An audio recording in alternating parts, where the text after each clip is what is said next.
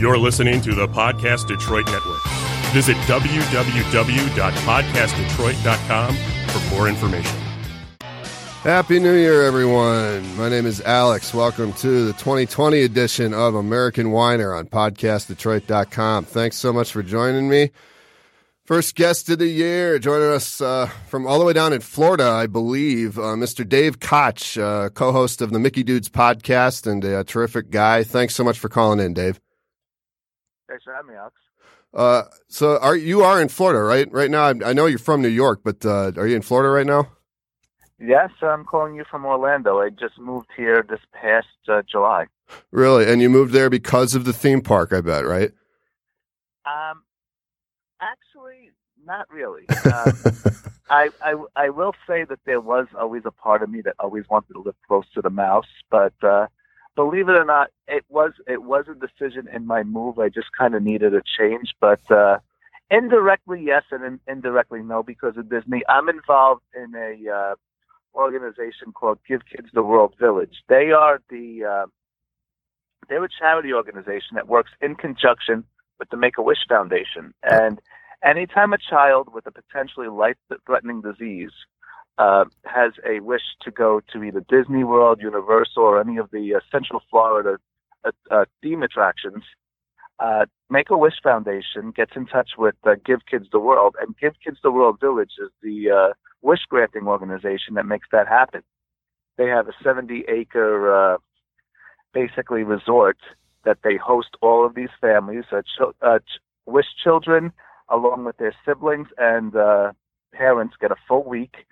They get tickets to Universal, SeaWorld, Disney, and all of the small minor roadside attractions. Wherever they want to go, they get free tickets. They have a free week, and the village has a whole bunch of different types of parties, and they have their own games.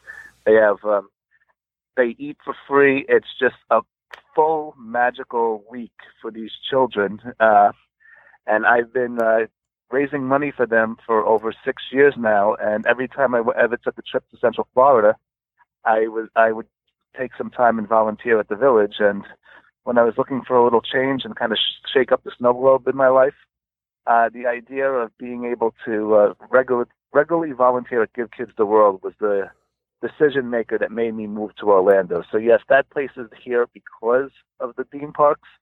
So I guess indirectly I moved for the theme parks. So it was actually Give Kids the World that brought me down here. Yeah, so it was actually a pretty altruistic reason that it was for the children. It wasn't just for Dave. I guess in some ways, I'm gonna say that right now I get just as much pleasure and out of this place, and I feel that I probably am at a point in my life where I need this place more than they need me. I mean, they fill thousands of volunteer roles a week. So, but it's I guess it's a mutualistic relationship. I get something out of them, and they get a lot of work out of me. Yeah. Well, so Florida has treated you well so far. You feel like you made the right decision moving down there. Yes. It's it was a major change, and it's one of those things that just I struggle a bit to find my footing. I live about a mile away from Walt Disney World, and I try to find the balance and try to avoid it as much as I can during the course of my week, so it doesn't get to a point where it just gets routine. Mm-hmm. So it's more of, but since I'm kind of in a tourist trap at the moment, it's kind of been a bit. It's been a challenge to kind of find the local flair, but I'm thriving. Yeah, well, good, man. That's good to hear. Well, anyway, I usually start off the interviews with the exact same question. That question is, where were you born? I was born and raised in New York City. Really? What part of New York City? Queens. Yep. Western part called Astoria. Oh, Astoria, yeah. There's a Mike Doty song I really like called Astoria. I assume it's about that neighborhood. But so you said you were raised there. You were raised in Astoria? Yep. And what was your childhood like? What were you into? What were your interests, and how did you fill your time? Other than school, obviously. Basically, I was basically always the more of the artistic type of kid and everything. I came from a family of jocks, and I was basically the person that I was the anomaly of the family because I was born with absolutely no athletic bone in my body. Mm-hmm. So a lot for me, it was like, okay, well, my brothers, my cousins, all of them were out on the baseball field. I was basically taking art classes. What kind of art were you into? Like drawing or It sculpting? was basically drawing various different crafts and stuff like that. And how did your family take to that? Are you the how many siblings do you have? I have one brother and then a whole bunch of cousins that were basically raised right around me. So we were a very close-knit family within about maybe a 10-block radius. So, And how did they all take to your artistic inclinations over your baseball inclinations? It was I was just a strange one. It was just okay. David's David. It's just it is what it is. Just if it doesn't get talked about. It is what it is. What did your parents do? For most of my childhood, my mother was a stay-at-home. My mother was a stay-at-home mother.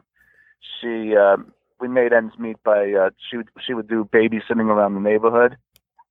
Basically, when I probably went to middle school, she ended up getting a city job working in the public schools, serving the lunches, where she worked until retirement to get herself a nice pension from the city. And my father actually ended up.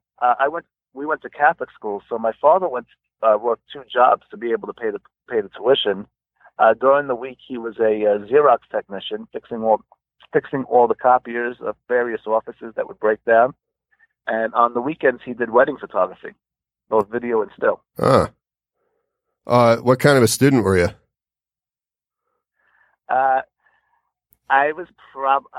going to have to say that for most of the time, I was a C/D student. And then towards the end of my high school career, I went from basically remedial to honors to dean's list in college. I laugh now because I'm a high school teacher, and if I basically was taking my own class, I would have failed out miserably.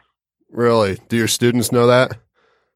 No. I keep that one quiet. Yeah, but you in college you kind of found a passion for it. It sounds like. How did you know you wanted to be a teacher?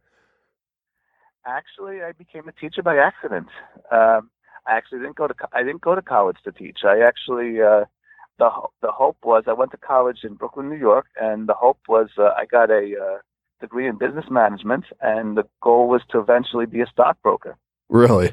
Problem was I'm a victim of time, and I graduated in 2002 in a post 9/11 economy, mm-hmm. where there were no entry-level jobs in the business market because all of these companies were basically tanking, and people who had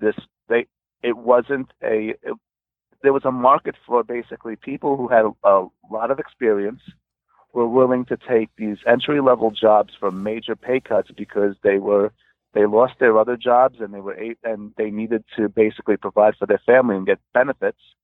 So I had a hard time finding a job in the business sector because it was all of the jobs that would have been in my wheelhouse were being taken by people who had so much more experience that they could afford to pay less at that time. Sounds familiar. So I actually became a teacher by accident because it was the student loans were coming due. I needed health insurance, and a friend of mine said, "Well, I work in a school, and we need somebody for about 6 months to teach computer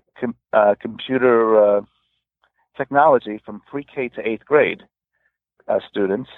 There was a teacher that went on maternity leave, and I said, "Well, I'm not trained as a teacher. I'm not certified as a teacher. I didn't go to school for teaching." They're like, "At this point, we're so desperate. All you need to have is a college degree. It's a substitute position. We'll basically just we'll make do with what we have. You're available." So Like, you could work there, full benefits during that time, and you can work on finding a job while you're teaching with us.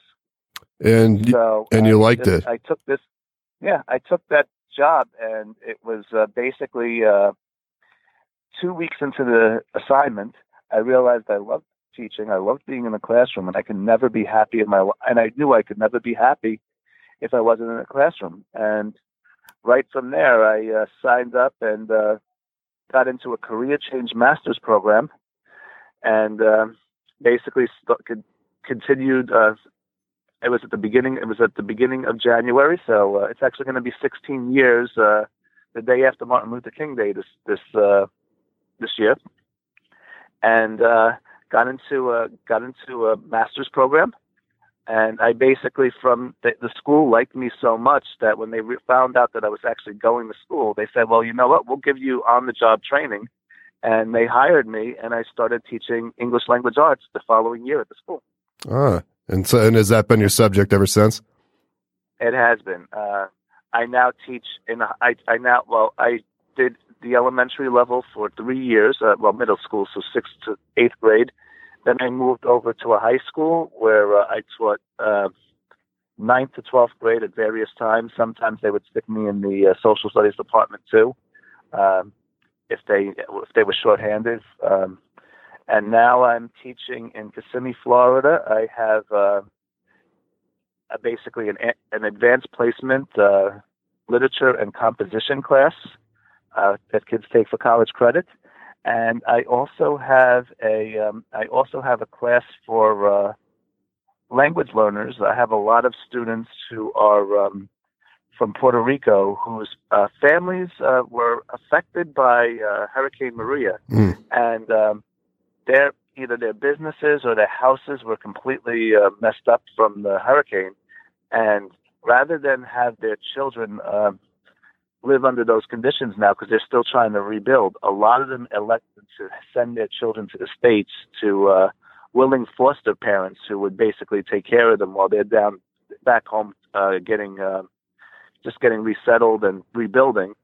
So I have a lot of transient students who are here for the time being while their parents rebuild. Wow. So I have it. So it's basically like a lot of them, since they do speak English in Puerto Rico,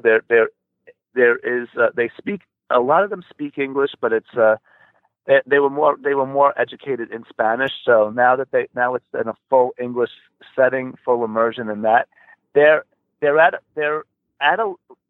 a 10th grade level yet. So it's kind of like, this is a class to kind of get them up to speed. So it's a bit challenging. So I hit two ends of the spectrum within the day in terms of academics. I'm teaching some very basic stuff during some parts of the day, and in the other parts, I'm teaching on the college level. Yeah, and that's and considering you had never planned it, and you started off, your very first job was teaching, you said computer science or something like that. That's pretty crazy that you have ended up where you're at.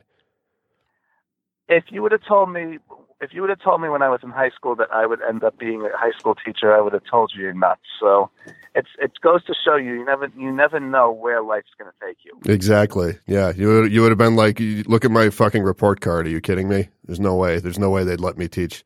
But here you are. Exactly. So let's talk about Disney, man. So you're a co-host of a podcast called The Mickey Dudes. Let's start off with that, man. Tell me about The Mickey Dudes. Like, how did it start and what's the story with it? Okay, so The Mickey Dudes is a podcast where 9 guys and 1 lady, who we added later on because we figured change with the times. We needed somebody to join us, so we figured let's be innovative. And it was a show about guys talking Disney, but like let's add a lady, because why can't a woman be one of the guys? So basically, the show is primarily focuses on Disney parks, Walt Disney World in Florida in particular. Sometimes we talk about Disneyland. We talk about Disney movies as they come up. A lot of every now and then the Marvel Cinematic Universe. We love to talk Star Wars when it's appropriate.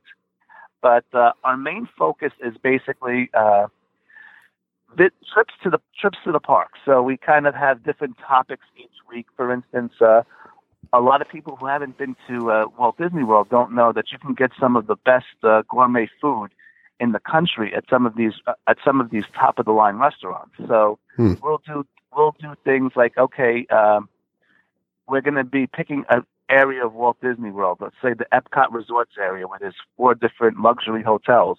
We're going to have a meal, but we're going to basically go from one hotel to the other to do the entire meal. So we're going to go to one restaurant for an appetizer. What restaurant you're going to, and what are you having, and why? And then where are you going for your main course? Where are you going for your dessert? So we play a lot of games like that on the show. And basically in doing that, people who are looking to take a trip to Disney, or people who are into Disney that go frequently, they kind of just relate to it. And it's kind of a way for them to kind of go back to their happy place for about an hour a week. Mm-hmm. So how did it start though? Like, what was was it originally 9 guys, or was it just you and a couple other guys, and then it just grew to the group that it's at now? Another one that it started as a complete freak accident. It was just, I happened to be taking a lot of various different trips to Disney. I had gotten into running. As I said, I wasn't the athlete, and then somebody kind of challenged me to run a 5K, which turned into eventually running a marathon. I found out that it can run in Disney World, so I figured I would do it there. And in doing that, I started just basically going on social media and finding all of this information about running races at Walt Disney World, which turned into various forums. And then on Twitter, I was just making friends that basically tweeted about Disney. I started tweeting a picture of me every day with a different Disney character that I took a picture with from my various trips there, and kind of got noticed in what they call the Disney Twitterverse.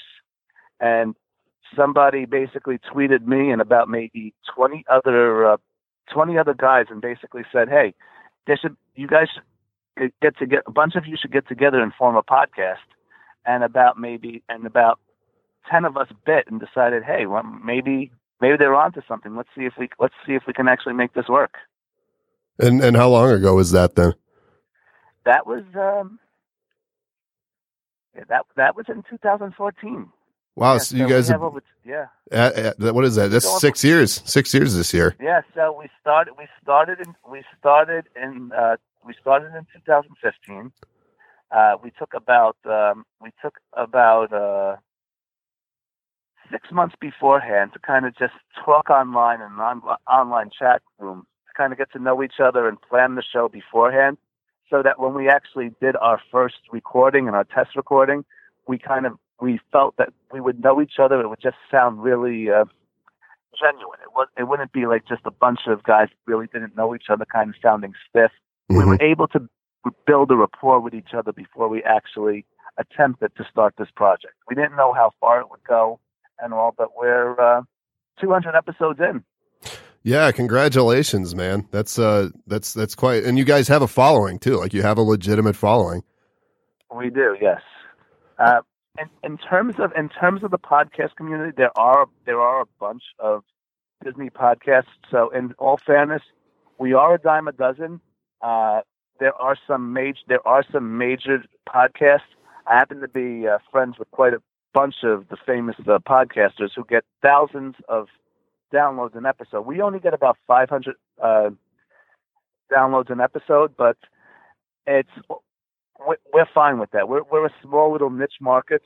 We have our following, and it seems to be growing as time goes on and all. We're never going to be one of the top podcasters in the community, just based on the fact that we all have our own lives with other stuff besides this. The people that are kind of at the top, they make Walt Disney World. It's their business, right? In some way, right. Has Disney ever actually reached out to you guys and been like, "Hey, are you interested in growing this a little bit more and actually sponsoring you?"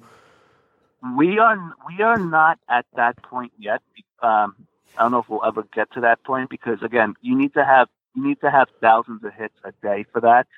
So we're not considered influencers at that moment. We're actually a drop in the bucket compared to some of the other well-known Disney podcasts out there. In that way. Well, so how often? Well, I got two questions for you. One is how often do you guys post episodes, and the other is where can we find you? Okay, so we post once a week. We usually come out on Thursdays. We post. You can find us on iTunes. Just search the Mickey Jukes Podcast. Okay. You could also find the Stitcher or basically any of the standard podcast platforms. Alrighty.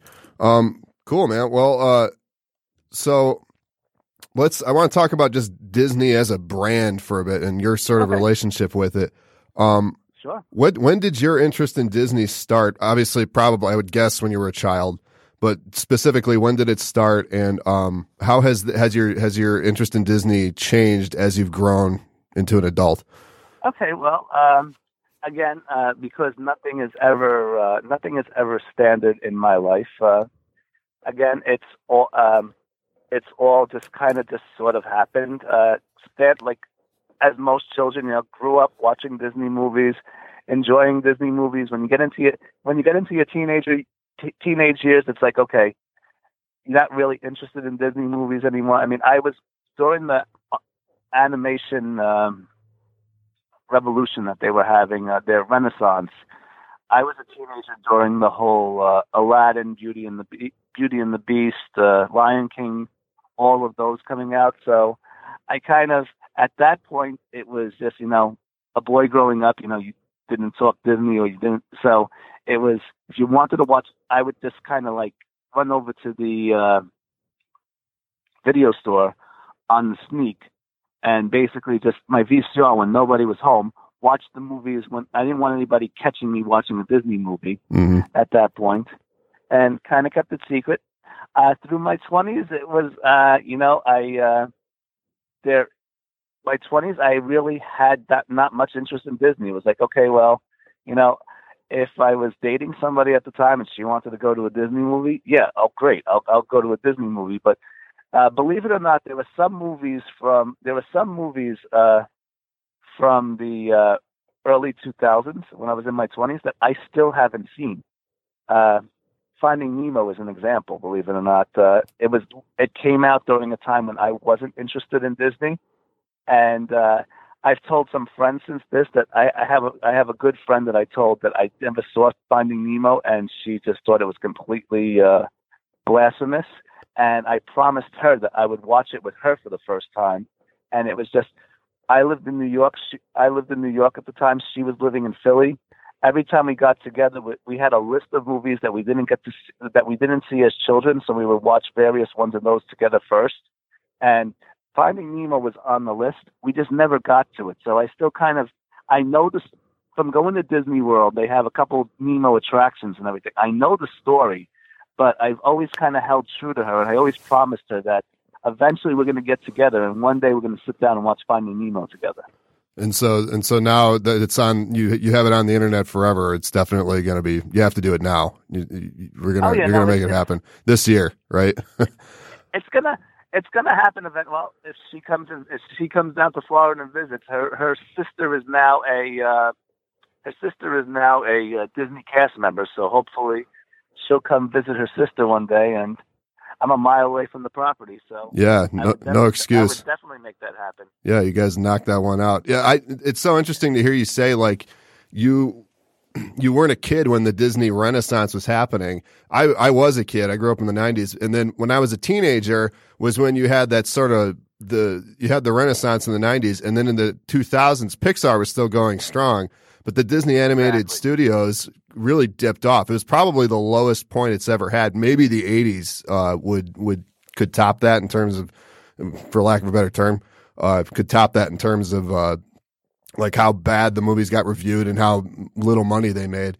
But so it actually kind of fit because I was a teenager and I had stopped paying attention to it anyway, so I wasn't really missing anything. But you said you had to sneak down to the video store because you didn't want anybody to know that you were still catching these movies, because that's the thing, like they're good movies. Like you can watch a Pixar movie most Pixar movies anyway, and a lot of the Disney animated classics, and watch them as an adult, and they still hold up. It's not like watching some cartoon that you liked as a kid, and you watch it now, and you're like, wow, what did I ever see in this? This fucking sucks.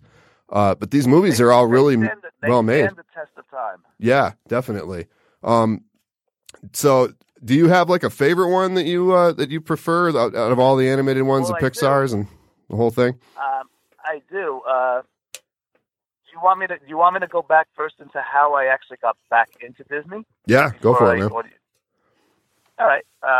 So, believe it or not, the way I got back into Disney was I started dating somebody, and I was actually making plans to propose to her, and I had talked about, at this point in my 20s, all through my 20s, I had traveled through Europe. I had traveled all over the United States, but I had never been to a Disney park before. Growing up, I always wanted to go to Disney World. My parents always wanted to take us, but there was just no money available to go. So during my 20s, it was like, okay, I'll go, but I had nobody that was interested going with me. I figured it would just it would kind of be creepy for a guy to go to Disney alone. Fast forward, side note, now I live here and I go to the parks alone all the time, and it's my zen, so go figure. But at that time, I felt so weird about going alone. So I was dating this woman, and I was saving up to propose to her and all, and I figured I'm going to make it a really grand proposal. She had been to Disney when she was younger, and wanted to go back, and I had never gone before, so we planned a 10-day trip to Disney World, and the last night the grand finale, I had rented a boat on the Crescent Lake to watch the fireworks in Epcot, a private boat, and I was just going to pop the question after the fireworks. I was planning this trip for a long time, and that's when I found basically the online Disney community of people that would just talk about planning trips, and I started asking questions in various forums. I met people that were helping me plan my trip. I wanted to make this trip spectacular and really impress her with it. And I had all of these reservations. I learned everything I could about the rides, the attractions, every hotel. I had activities planned at the various different hotels. I became basically I could have been my own travel agent based on the information that I was able to amass just online. Travel agents go through this course called the College of Disney Knowledge. I pretty much took that course to just learn what was available to really make this a special trip. And of course, life throws you some curveballs and all, and basically 3 months before we decided the trip, she broke it off at me. So yeah. Did you go anyway though, on your own? No, that trip actually I was able to get my money back, and I was able. The ring was still on layaway, so I was able to basically get all my money back. And out of depression, I basically just got a couple of the guys together and had a bender trip in Vegas. Oh, that's much better. That's a good way to deal with that. But with that said, too, what was really, as devastated as I was at that time, the other thing that I was kind of mourning was the fact that, hey, I made all of these friends online in the Disney, as they call it, the Disneyverse, the Disney Twitterverse, and it's like, okay, well, now I guess since I'm not going and I'm not going to be taking the trip, I have no reason to go on these websites anymore. I have no reason to kind of just interact with these people, and I kind of missed them. So I actually started. At one point, I went back onto the websites and started helping other people plan their trips, because I had all this, what I was thinking was useless knowledge at that moment. And pretty much from there, I turned 30. I decided that for my 30th birthday, the summer after I finished teaching, I had not been to Europe yet. I was going to backpack through Europe for about a month. I finished the trip, and then it was I didn't want to go. I didn't want to go home yet. I wanted to continue traveling. So when I got back to the States, I had a family member who, an aunt that moved down to Tampa, and she had a granddaughter. And I said, okay, well, here's my chance to finally go to Disney World, because now I can bring a child and bring my aunt with me, and basically I can basically not look creepy doing it, Right. and I can get to experience it myself. So I finally was able to put all of this Disney knowledge to good use. And it was like the minute I walked in, I felt like I was home, and I just knew I knew where everything was, having never been there. I had studied every map beforehand, so it was just so natural to me. It's like, okay, from there I bought an annual pass, and I'm like, I will be back, and I'll be coming back frequently. And so, and have you been making it there at least once a year? That was 2010. And since 2010, I've made about maybe at least 6 trips to Disney per year. A lot of times for both Disney World and Disneyland. A lot of times planned around what they call Run Disney. I started running, and they have half marathons. They have a full marathon. As a matter of fact, the marathon is this weekend. It's the first time in It's the first time in about 6 years I'm not running a race.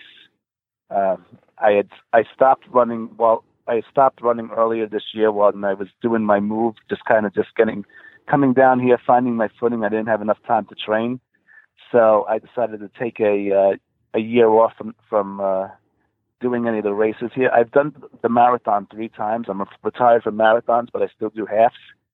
So this weekend, I have about maybe 20 people that I've met through the Disney community that are down here running. I'm going to be on the sidelines for the whole weekend, cheering them on. I'll have oranges for them at various times. I'm basically going to track them, show up at different mile markers, and just cheer them on and just give them sugar when they need it and various nutrition. Yeah, hell yeah, man. There you go. And so it was through the park though that you started getting more into or was it through the park that you started getting more into the actual Disney brand again, the movies and all that kind of stuff? Exactly, yes. Because to really appreciate the parks, I had to go back and look at some of the movies, some of them that either I grew up with or some of the new ones that I wasn't familiar with, to really appreciate what they were doing in the parks. That's interesting because like it's I'm trying to imagine what it must have been for you walking in that first time in 2010, and you like you said, you knew where everything was, but you'd never been there. And like you said, you were basically your own travel guide. So that must have been like, what was the first thing you did? Like, what were you like, okay, I got to go to Splash Mountain first, or I got to go to Space Mountain, or, you know. Exactly. And the first time I saw Mickey Mouse, it was like I was seeing a movie star. He wasn't one of the characters that you got that way sometimes. What's that? I still get that way when I see the characters. Yeah, well, I remember, like, I went in 96, and how old would I have been? I was 9 in 96. And that is, like, when you're a kid, those are not people in costumes. Those are the actual characters. And, you know, so you're kind of, it's like meeting any celebrity as an adult. You're like, I want them to like me. Oh, yeah. You know? To me, they're still the character. Now, granted, I now have friends who are quote unquote best friends with those characters. I guess you can figure out what that means in Disney talk. But I know that I know how the Disney break room works and everything. But even still, when they're out in the parks, it's called on stage. When they're out on stage in character, I'm seeing that movie star at that point. Every time I see Peter Pan, for instance, I'll look at him and I'll start crowing like a rooster. Wow, yeah, that is authentic there, man. You want to know my story when this I hadn't thought about this in forever, but when I was at Disney World, I remember we were at one of the restaurants. The whole thing, when you're 9 years old, the whole thing is just a blur. You don't know where anything is. It's all just sort of this big magical like universe of its own. So I don't remember the name of the restaurant, but it was one of the restaurants. I think it might have been at Epcot. But what I remember is for some reason my family left. They left me at the table. I was the only one there. And I remember Tigger came over, the guy in the Tigger costume, and he just grabs my hand, pulls me out of my chair, and just starts jumping. He's like, "Oh yeah, let's bounce," because that's what Tigger does, right? Tigger bounces, and so I jumped with him a little bit, but then I'm like, I don't want to be the center of attention either, so I'm just kind of like, "Yeah, nice to meet you, thank you so much." I sat back down, and that was the end of it. But I just thought that was so. Like, I'll never forget that guy coming over to me, and all of a sudden I'm like, what the hell is he doing? He's jumping up and down. Oh, he's bouncing. Okay, yeah, I get it. Oh, yeah, I'll bounce with you later. All right, thanks, Tigger. Now I'm going to sit down and finish my meal now. I can one up that one. Go for it. Basically, based on your description right there, it was in the Magic Kingdom. You went to the Crystal Palace because that's where Tigger meets for people during restaurant meals. Well, there we go, man. Awesome. Yeah, you were in the Crystal Palace. All right. Well, now I know. So there we go. But what's your story then? The one up. Oh no. That was just I was just adding. Oh, fucking A. Oh, I see what you mean. Okay. Yeah. Cool. Well, I'm glad you figured that out. Now when I tell people that story, I can say specifically where I'm at. There we go, man. I got to ask you, like, since you're so familiar with the parks, like, what do you recommend for somebody who's like going there on a vacation? Like, just in general, like, if not even getting into whether somebody's been there before or was there as a kid or just in general, like, what's the sort of trip that you would tell people to take? Okay, so I get this question a lot, and before I ever answer this question, I ask questions about, okay, is it an adult trip? Is it? Do you have children? If it's a family trip and everything, the first thing I ask before, because then inevitably they ask me to help plan their trips. So the first question I always ask is, okay, well, that depends. How much of a Star Wars fan are you? And then based on their answer to that, I plan their trip. I basically give them my recommendations based around that. I've planned family trips. I've planned couples trips. I've even planned both bachelor and bachelorette parties. Believe it or not, a lot of bachelor parties happen in Walt Disney World. You wouldn't think that was the case, but there are a lot of people that take guys trips to Disney.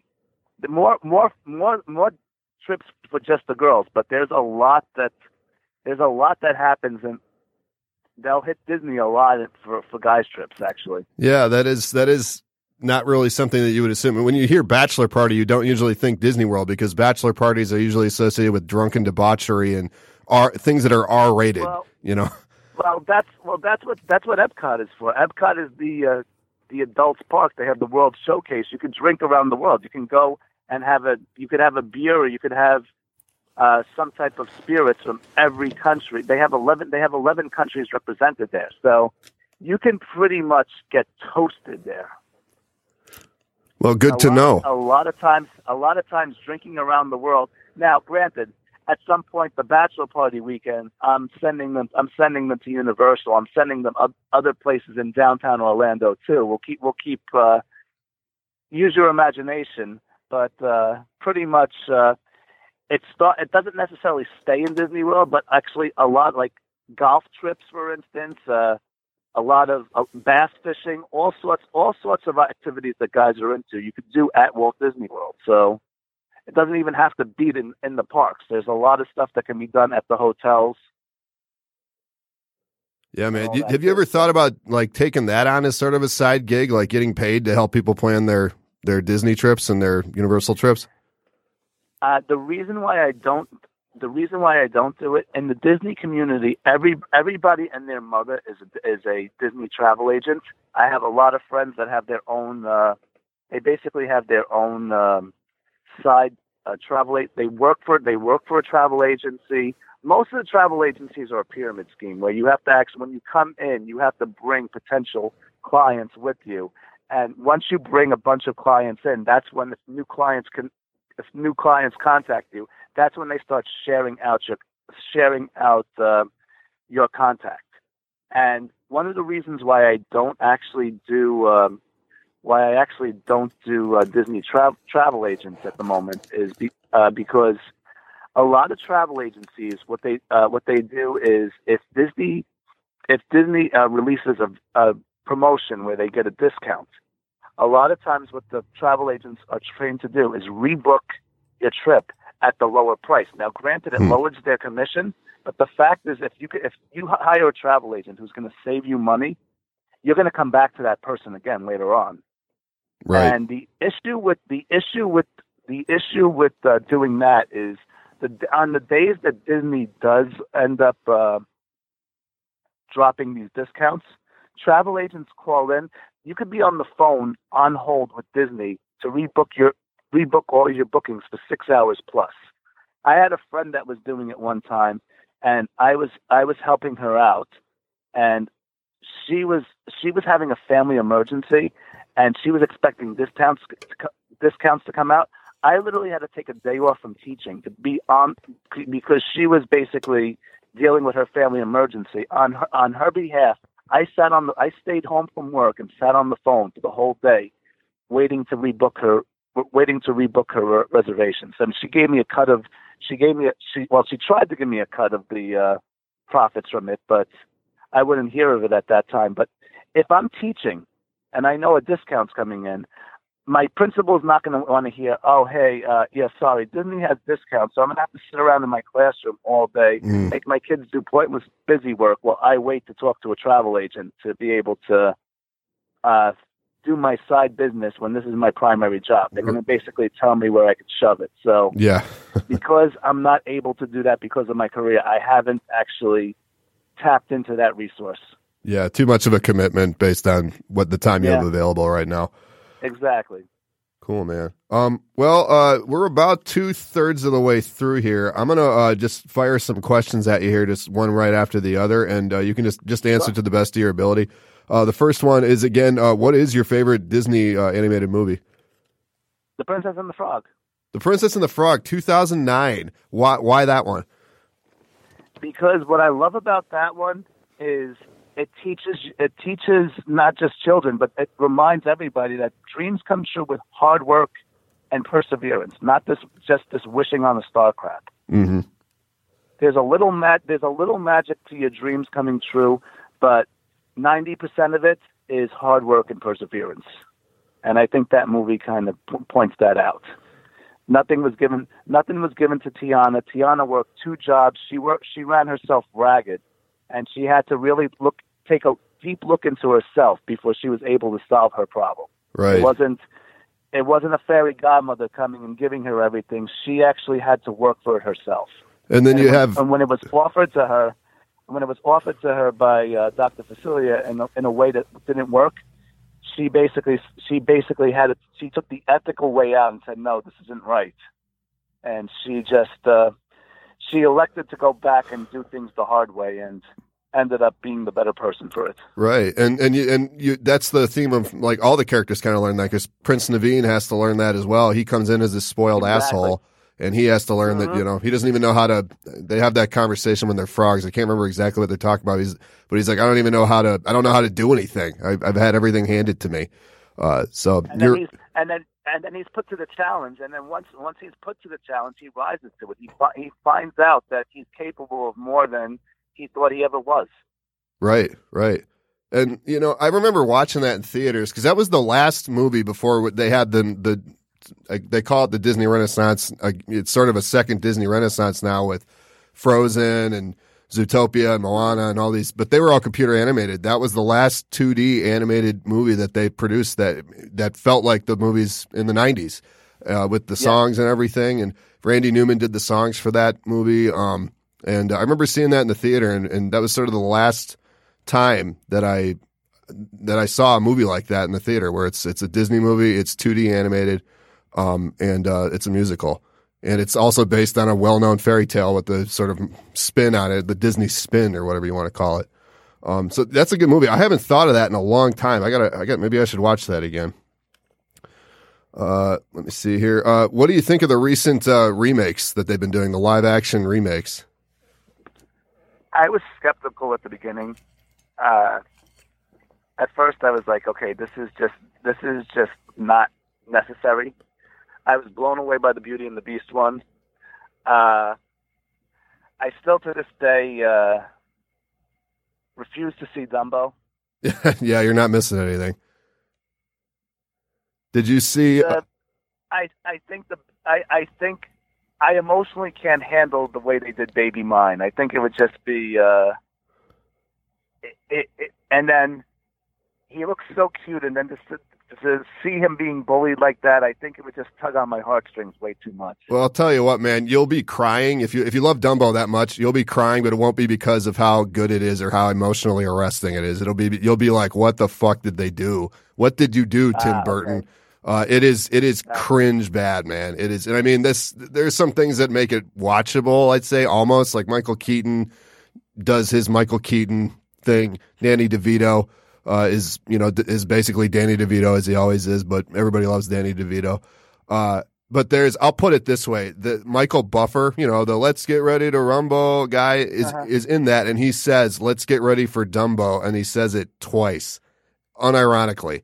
The pink elephants on parade sequence is completely gone. That's not that trippy thing, which is one of the best, in my opinion, one of the best parts of the original movie. That's gone. They kind of pay homage to it in this one sequence, but it's not there.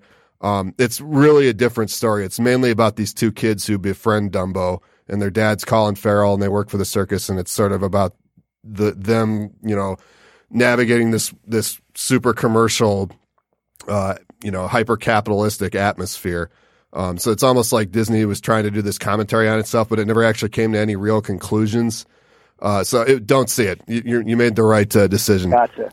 I'm a bit skeptical about. I was skeptical and actually at first very anti a remake of Mulan because I found out that one wasn't going to be a musical, and I thought, you could do I was thinking if they were going to do Disney on Broadway, Mulan would lend itself really nice to the stage. You could, especially I'll Make a Man Out of You. They could do this whole routine with kendo sticks, and it could just look amazing. Yeah. And I find out that Mulan they were going to take a turn with Mulan and not make it into a musical. And I was like, yeah, I'm not going to see it. I'm not going to see it. I went to see the last Star Wars, and they had a preview for Mulan, and now it's okay, I got to go see this movie. Yeah, it's its own thing. They're doing it's like an action movie now. It's like a Crouching Tiger, Hidden Dragon kind of thing. Yes. You know what I think they should remake? Do a live action remake of? My favorite Disney animated classic, which is The Hunchback of Notre Dame, because that even the you mean Nice Guys Finish Last? Yeah. Yes, exactly. Yeah. I mean, the creepy old white dude lusts after a gypsy woman and sings a song to it about a fireplace, and it's the best, in my opinion, the best Disney villain song there is. But I think that would lend itself to a live action remake really well. I think they would need to get rid of the gargoyles. They could just do it completely seriously. I know why the gargoyles are in the animated version. I remember watching it as a kid and being like, this is super dark, but the gargoyles are funny. They're in there for the kids. That's because it is a kids movie. But if they remake it, the gargoyles should not be in it, and they should just do a straight adaptation. Can I give you a side note? Sure. Okay, so the Disney fireworks in the Magic Kingdom do what they call projection mapping, where they actually basically the castle gets animated for the entire show.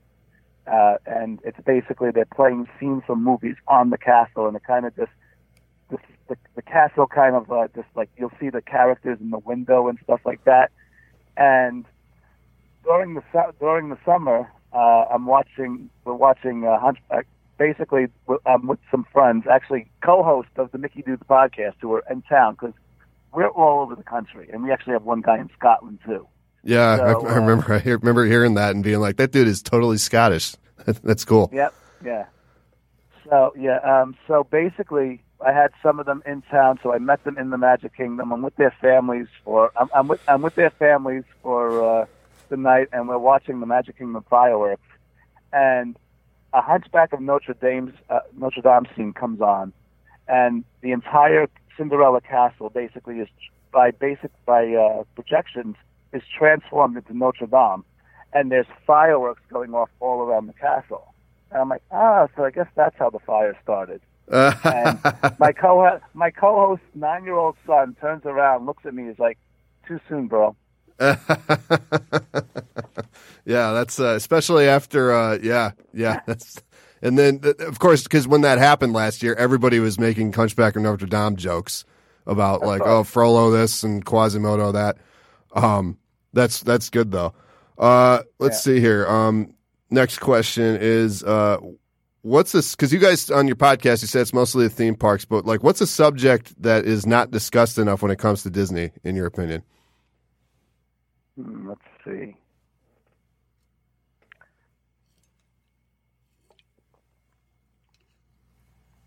I honestly don't know how to talk about that. I think a lot of it. I think a lot of the Disney history needs to be more discussed. And like we're finding out like interesting tidbits and stuff like that. By now with Disney Plus, they have these shows like Disney Imagineering coming out in a day at Disney. So stuff. I think basically the intricate work that goes into like this from the front of the line cast members, be it in the studios, in the animation studios, they're broadcasting the parks, and I think that the One Day at Disney documentary on Disney Plus is hitting that really well. So you want to hear more about the appreciation for it, the history of it, and how it's come to be what it is now, which is this incredible capitalistic conglomerate. Which actually, I'll make that the next question. What's your opinion on the increasing dominance and the monopolization of the entertainment market by Disney? Like, how much is too much IP? You see, now I'm one of these people that I'm all for IP, and a lot of people in the Disney community are getting angry about the fact that there's too much intellectual property in the parks. Where they're like, okay, come up with some original stuff for the parks. And I'm like, no, people come to the parks to actually see these characters.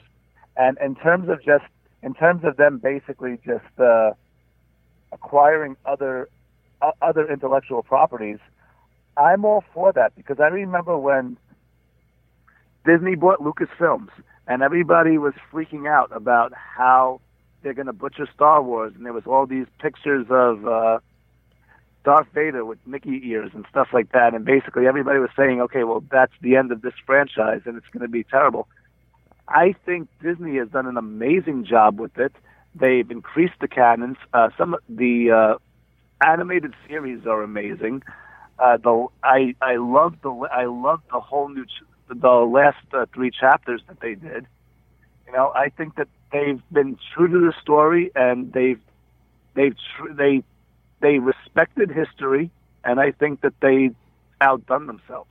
So you're cool with it then? Just the way they were able to expand the Marvel Cinematic Universe and just have everything kind of connect together.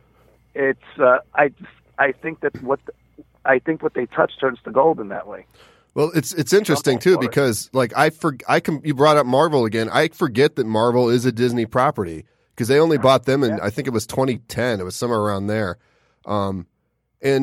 Yeah, I mean, you're right. They do tend to improve the things that they buy, but the question is, like, you know, how much is going to be too much? Like, you don't want one company doing everything, even if they're really good at it, because you want competition, and you don't want just one monolithic empire ruling over every single aspect of one particular market or you know, entertainment in general. So I think that there's always going to be competition with that. I just kind of feel that at the moment, until it tanks, anything Disney has just been running with these, and I feel that they're true to its history. And I think once they actually start trying to reinvent the wheel, that's when they might get into a little bit of a problem. Mm-hmm. Well, every time I talk about this, picking up stuff that already has a fan base, and they're true. They stay true to those fans. I think then they have a great formula. Yeah, I mean, clearly it's obviously it's working. Is there anything that they haven't bought that you think they could improve, that you would like them to buy, like a known piece of property?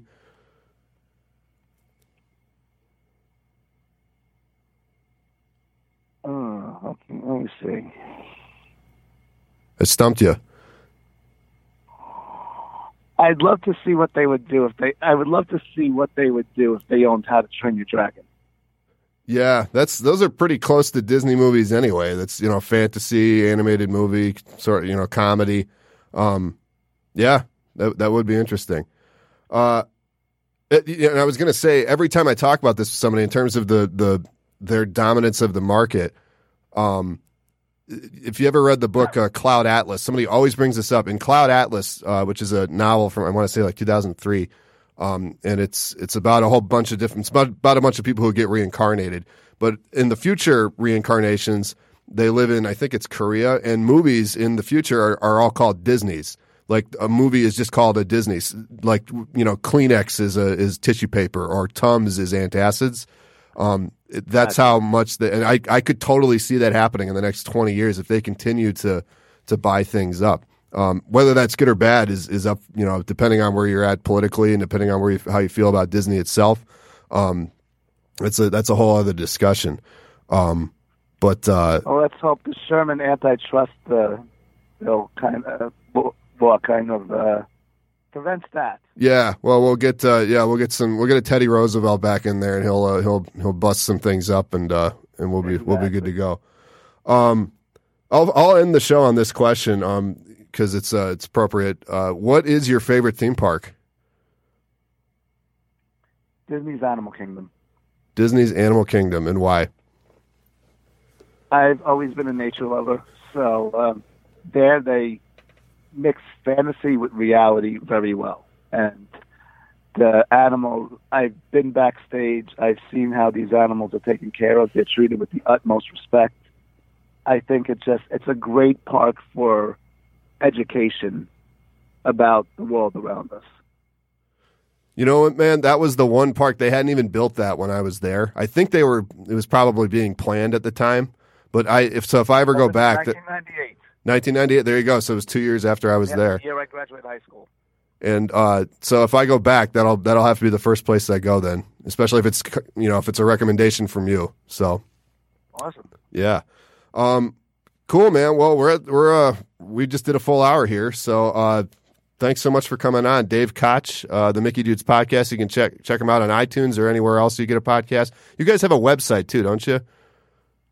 We actually we do a lot of stuff basically on social media. So you can find us on Twitter at the Mickey Dudes, and you can find us on Instagram at the Mickey Dudes podcast. All right, very good, man. Well, hang on the line. I'll give you a proper goodbye after we're off the air. And everybody else, thanks for listening. I will be back next week. Bella Brady, who hosts the Bella Bash gathering, it's a fetish gathering down in Ohio once a year. She's going to be joining me next week, so we're going to be talking about that. Everybody have a great week. I will talk to you then. This has been American Whiner on podcastdetroit.com.